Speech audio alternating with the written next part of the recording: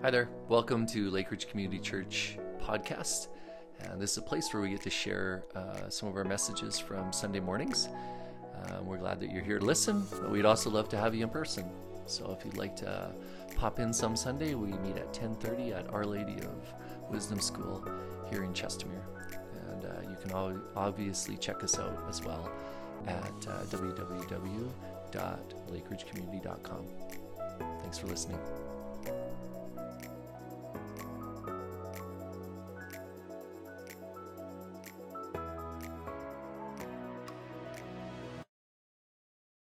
Hey, good morning. Did you know the Holy Spirit is with us right now? Does anybody wake up this morning feeling like maybe God was on another planet?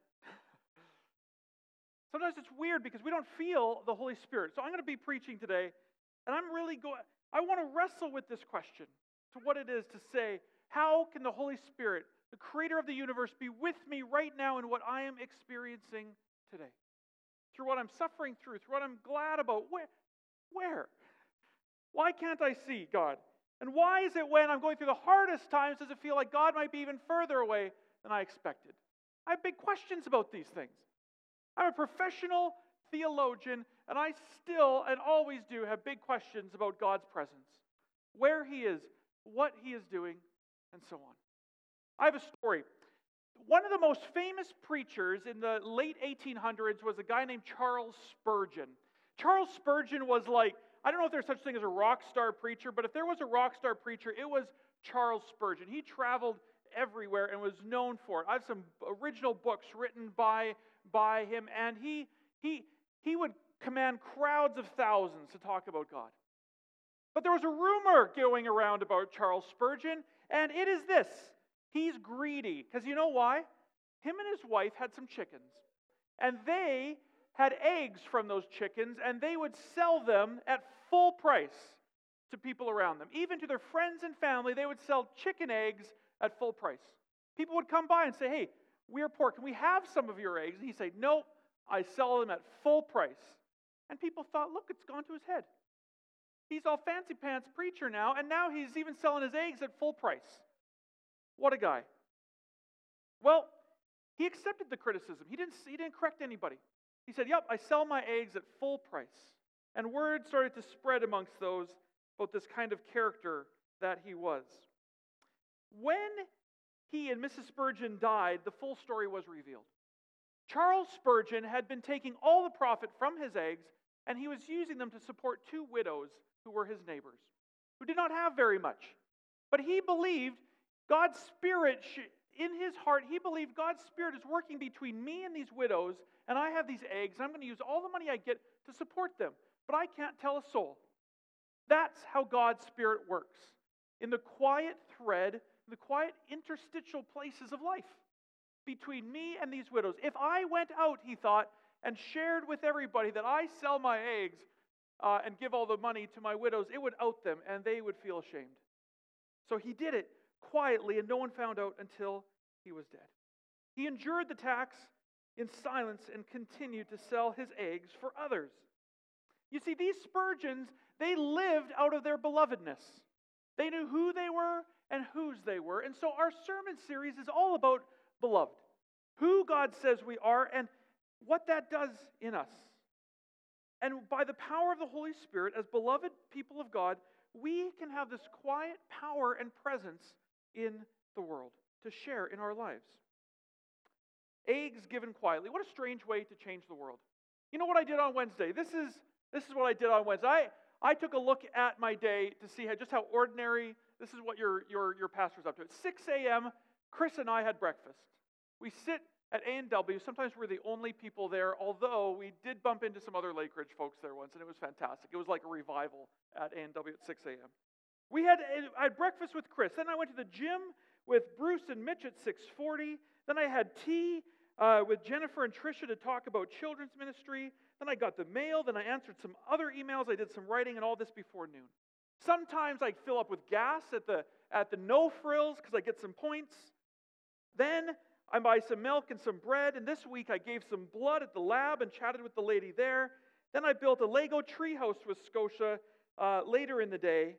And we had a guest stay in our guest bedroom for a few nights, and I dropped off some cheese to my mom because I know she likes blue cheese, and I found a really good one. In a way, nothing happened on my Wednesday, did it? Nothing. I'm probably not going to remember this day. It's going to go the way of the dodo with all the other ones. But Eugene Peterson, he points out and he says that because of the Holy Spirit, we can see each day differently. Each day is quite different. This life in this context of God working everything out for righteousness, holiness, and tending to His creation that He loves, God is doing all of this in me, and His presence is not just around me, but carried in my very life, and it is accessible to me and those around me in a mysterious way, how I live and move every day. I grew up in the Pentecostal church, so I experienced the Holy Spirit in some pretty powerful ways. If you ever want to have coffee with me and talk about some of Preston's experiences encountering the Holy Spirit, I will fill your day. I have met the Holy Spirit in ways that have moved me. My body, my words, the way I think, words coming out of my mouth. I have been enveloped in moments of God's just bright, shining glory. And I sometimes am nervous to share those stories because they're a little bit even much for me to put my head around. But most of the days, I experience the Holy Spirit driving to the gas station and wonder, what am I doing filling up with gas? This morning, we're exploring how the Holy Spirit works in our lives and how we come to depend on the Holy Spirit. The Covenant Church that we are a part of has one of the affirmations. We've been working through the various affirmations of the Covenant Church, but one of them is a conscious dependence on the Holy Spirit. Can you believe that one of the core beliefs of our denomination, the core 6 or 7 of them, is that we depend on the Holy Spirit? Or as I say, we fall into the arms of love. We fall into the arms of love daily. The one whom we live and move and have our being upholds us, upholds me. Not sometimes with big glow and fireworks, but with His presence in my ordinary stuff of life. I really like thinking about God the Father and God the Son. This year, I've spent a whole year thinking about the Big Bang and how the world came to be. And I've been reading books on geology. I'm really nerdy about geology right now. And I'm odd that God the Father, this Creator, made all the things. And now I get to walk around in it and breathe it in and enjoy it and go to the water. And I'm just in the season of awe. And then I encounter Jesus, who dramatically enters the story of humanity. He touches the sick. He walks on water, and He shows the creative work of God up close in the very close stuff of life, even to die on a cross and rise again. In my imagination, I can see Jesus, and I sometimes dream of a time that me and Jesus can sit down together, that I can reach out and touch Him, and that I can feel His hug towards me. I can hear His voice and ask Him my 1,000 questions, and sit with Him and talk to Him long around a campfire. It's maybe the strongest desire of my heart to spend even 1 hour with the person of Jesus. And I feel like I miss out on seeing Jesus face to face. Does anybody else really want to just spend an afternoon with Him and say, what the heck? I have 1,000 questions. I love you, Jesus. I want to be with you. Sometimes in the burping, belching noises of society around me, I just want to flee to Jesus and say, these noises are too loud for me. The pain around me is too loud. The burping and belching of the machine spewing smoke from this world around me and in my own soul, I need reprieve. And I find it only in you, Jesus. But here's something that Jesus said that is utterly profound to me. He said, it is better that you have the Holy Spirit. In John 16:7, He says, but in fact, it is best for you if I go away, He says to His disciples. Because if I don't, the Advocate, the Holy Spirit, won't come. If I do go away, then I will send Him to you. What? What? To Jesus, the best way to experience God the Father, the Creator of the universe, the best way to experience Jesus is, He says, that the Holy Spirit would come to you. This is best. He explains why. He says, because the Advocate, the one who fights for you, the Comforter, the one who wraps you, the come-alongside-er we've talked about this summer, the Holy Spirit, He is going to be in you. You see, Jesus is God with us, but the Holy Spirit is Jesus with us and in us. Can I tell you how much I want to touch Jesus? So badly. And Jesus says, it is best that the Holy Spirit, that I live in you. That is the best way to experience me. God dwells in us, Christ in us, not around us, not over there, but in us. And this is good news, Jesus says. And I'm still getting my head around this. Theologian Dale Bruner, he calls the Holy Spirit the shy member of the Trinity. Isn't that interesting? The shy member of the Trinity. Quietly moving in Preston as he moves around town. Working in ordinary people like you and me who carry the full life of God in our hearts. How can God work in simple and small ways? Can this world be transformed by God working in Preston? Driving around town, having his cell phone calls, having his coffees, planning the things? It seems like a bad strategy to fix all that's broken in the world, doesn't it? We want bigger. We want stronger.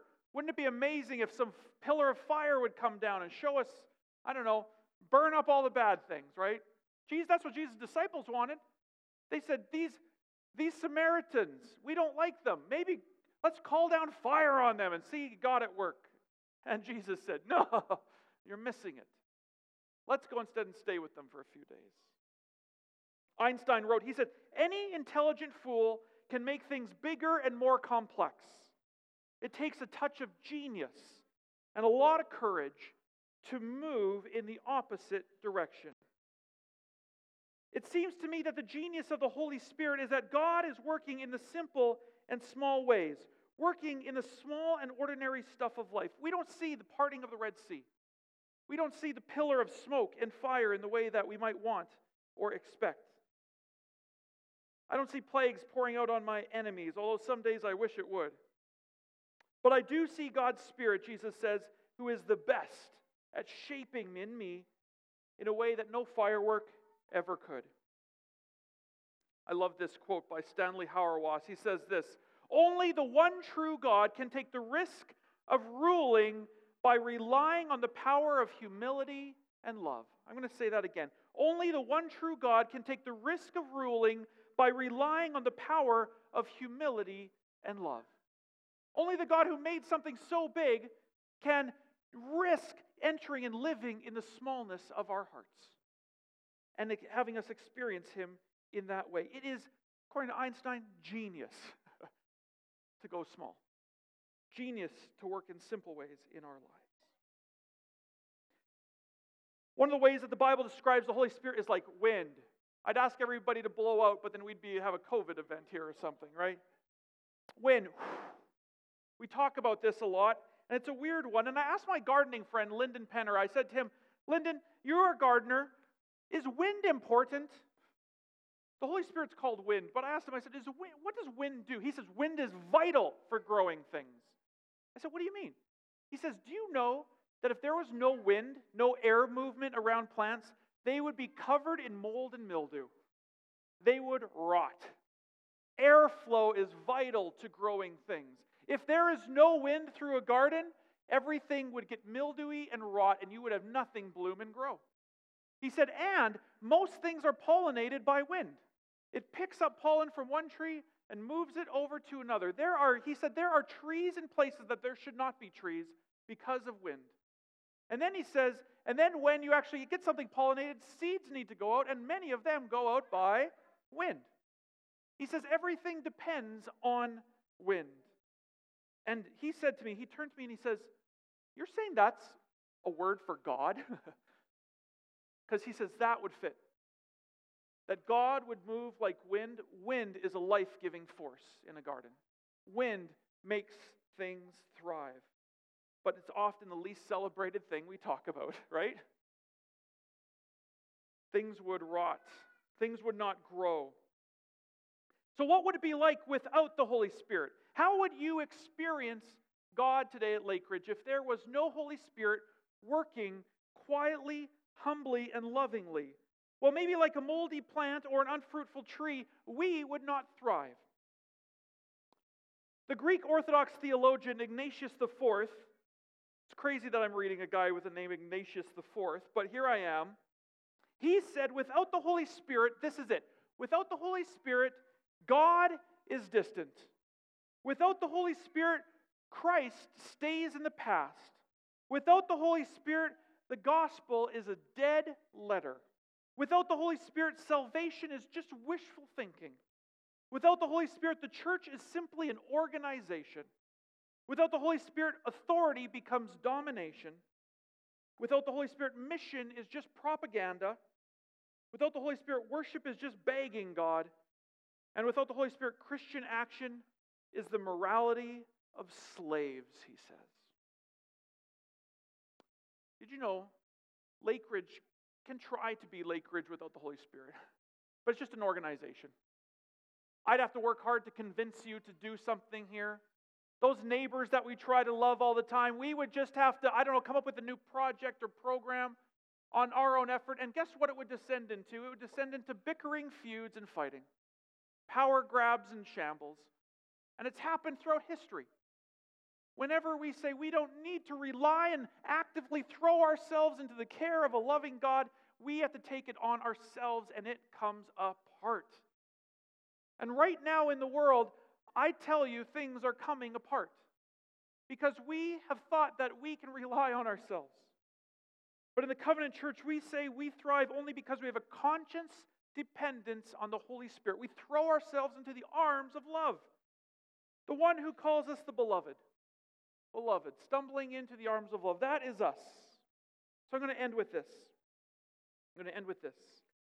The New Testament is full of imagery as to what God is doing in us, so what the Holy Spirit does in us. We are given gifts to heal, to offer wisdom, to see clearly and speak courage. The Holy Spirit says in 1 Corinthians, it is like it brings together pieces of a body. Everybody here plays a part in the body. And then it also says in Galatians that then we bear fruit like a tree, blown in the wind, pollinated, and now growing something. These are images that Paul's throwing out to try to say, this is what it's like to have the Holy Spirit breathe through your life. You are given things. Stuff comes together and grows and you bear fruit. But only if you're willing to stop and see the miracle of God's Holy Spirit at work in you. But Paul, he has one way to talk about the Holy Spirit. I think it's beautiful. We took this scripture a little bit earlier, but from 1 Corinthians 13, it's all about love. Beloved, that is who we are. And so the Holy Spirit is sometimes called the flame of love because it's love that changes us. And so this is what Paul says after he talks all about the Holy Spirit. He says this, if I give everything I own to the poor and even go to the stake to be burned as a martyr, but I don't have love, I have gotten nowhere, he says. So no matter what I say, what I believe, what I do, I am bankrupt without love. Love never gives up. Love cares more for others than for self. Love doesn't want what it doesn't have. Love doesn't strut. Love doesn't have a swelled head. Love doesn't force itself on others. Isn't always me first. It doesn't fly off the handle. It doesn't keep score of the sins of others. Doesn't revel when others grovel. Takes pleasure in the flowering of truth. Puts up with anything. Trusts God always. Always looks for the best. Never looks back, but keeps going to the end. This love, this Holy Spirit who comes and dwells in us, Jesus says, this is best. This is best. Jesus says to his friends in Luke, so if you sinful people know how to give good gifts to your children, how much more will your heavenly Father give the Holy Spirit to those who ask him? You know what? I spoil my children. When they ask me for something, I usually give it. It's a challenge. Kelly's shaking her head over there. It's tough being a dad with two little girls. Colin, yeah. He is empathizing. Jesus says, if you ask their Father for the Holy Spirit, he will give you the Holy Spirit. if you ask the Father for the full weight of the presence of this creative God, loving, compassionate Jesus to come and dwell in you, the Father goes, you bet. I'm right there. I am in you. God is doing small and simple things, I think, because God is a genius. He is renewing all things, not in the sky or a distant land, but in you right now, here in this community. That's why we have the kids in with us today. We wanted to have the kids in with us because I think kids show us what it is to have the Holy Spirit in our midst, to be honest. We are people who are learning what it is to follow Jesus, and I think we are learning by the flame of love, the Holy Spirit at work in us. So my friends, please stand with me as I offer benediction and a closing thought.